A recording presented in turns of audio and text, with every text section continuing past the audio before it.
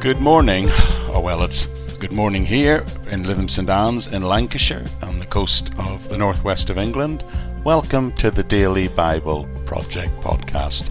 And today we're launching off into a new chapter 23 of Genesis, in our journey, Lord willing, through the whole Bible, chapter by chapter, verse by verse. So it's a whole new section, and it's chapter 23 I've entitled Dealing with Death, because it deals in its entirety with the death of Abraham's wife, Sarah. Now, there's a very famous statement by American President Benjamin Franklin that said, "Nothing in this world can be said to be more certain except death and taxes." Now, a few dishonest criminals may have think they've figured out how to get round the taxes, but nobody yet has figured out how to avoid the reality of death.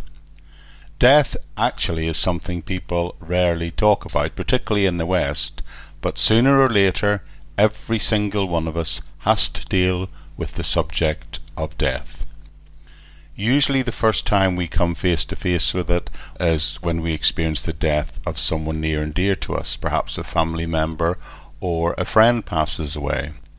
The death of a loved one can be sudden, like a heart attack or an accident which we weren't expecting, out of the blue so to speak, when someone we know or love suddenly dies or is killed. And on the other hand, sometimes death can be slow and gradual, like a terminal illness slowly overwhelming a person physically.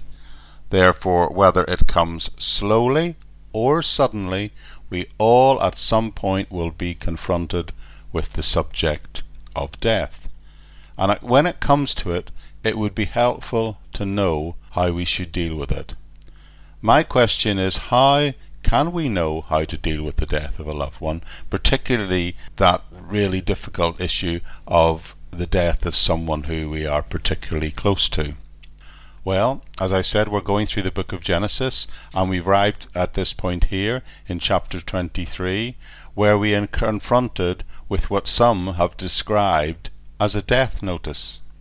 Now, there are many notifications of death in the Bible. We are told many times that someone died, but most of those reports of the death are usually just quite a brief note, often within just a line within a generational list of names. But the death notice we're going to look at over the next few days is one that is much more detailed and much more extensive. It's an extended description of what happens after someone dies. Over the next 4 or 5 episodes, I want to look at the experience of Abraham and the loss of his beloved wife Sarah, and see what happens and what he does. But also consider if any of what's going on here applies or can help us today.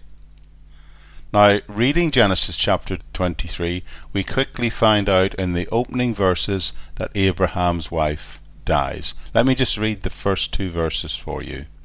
It says, Sarah lived to be 127 years old. She died at Kiriath Arba, that is Hebron, in the land of Canaan, and Abraham went to mourn for Sarah and to weep for her.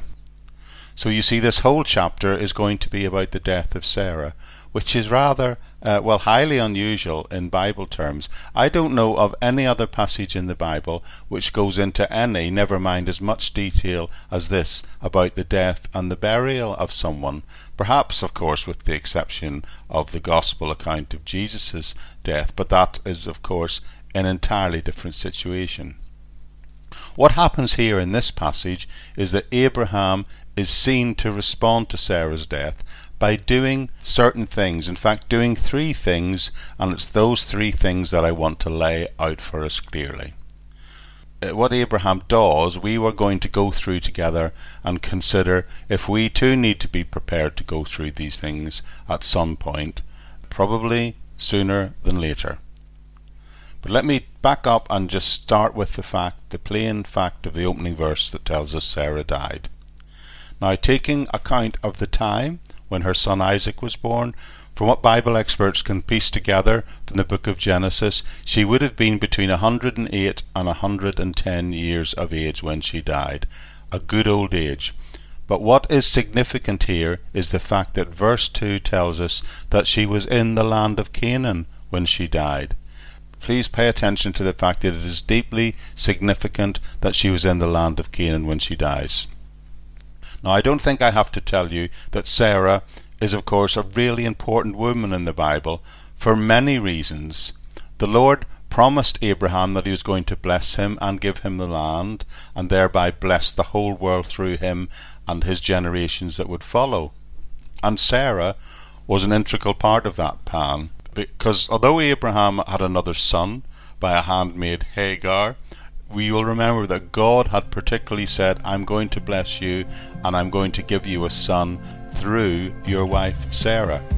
And that's why Sarah is really important. She's individually important, in one of the most individually important women in all of the Bible. But there's another reason why she's important. You see, the book of Hebrews tells us, it makes clear for that the other reason why she's important is that she stands as an example, but that doesn't really get a lot of attention. In fact, 1 Peter chapter 3 also describes her as a role model for Christian women. But this view of Sarah and her importance as a role model, we'll begin to look at that next time. So, thank you for joining me, and I trust I can welcome you back here again tomorrow on the Bible Project Daily Podcast. Bye-bye for now.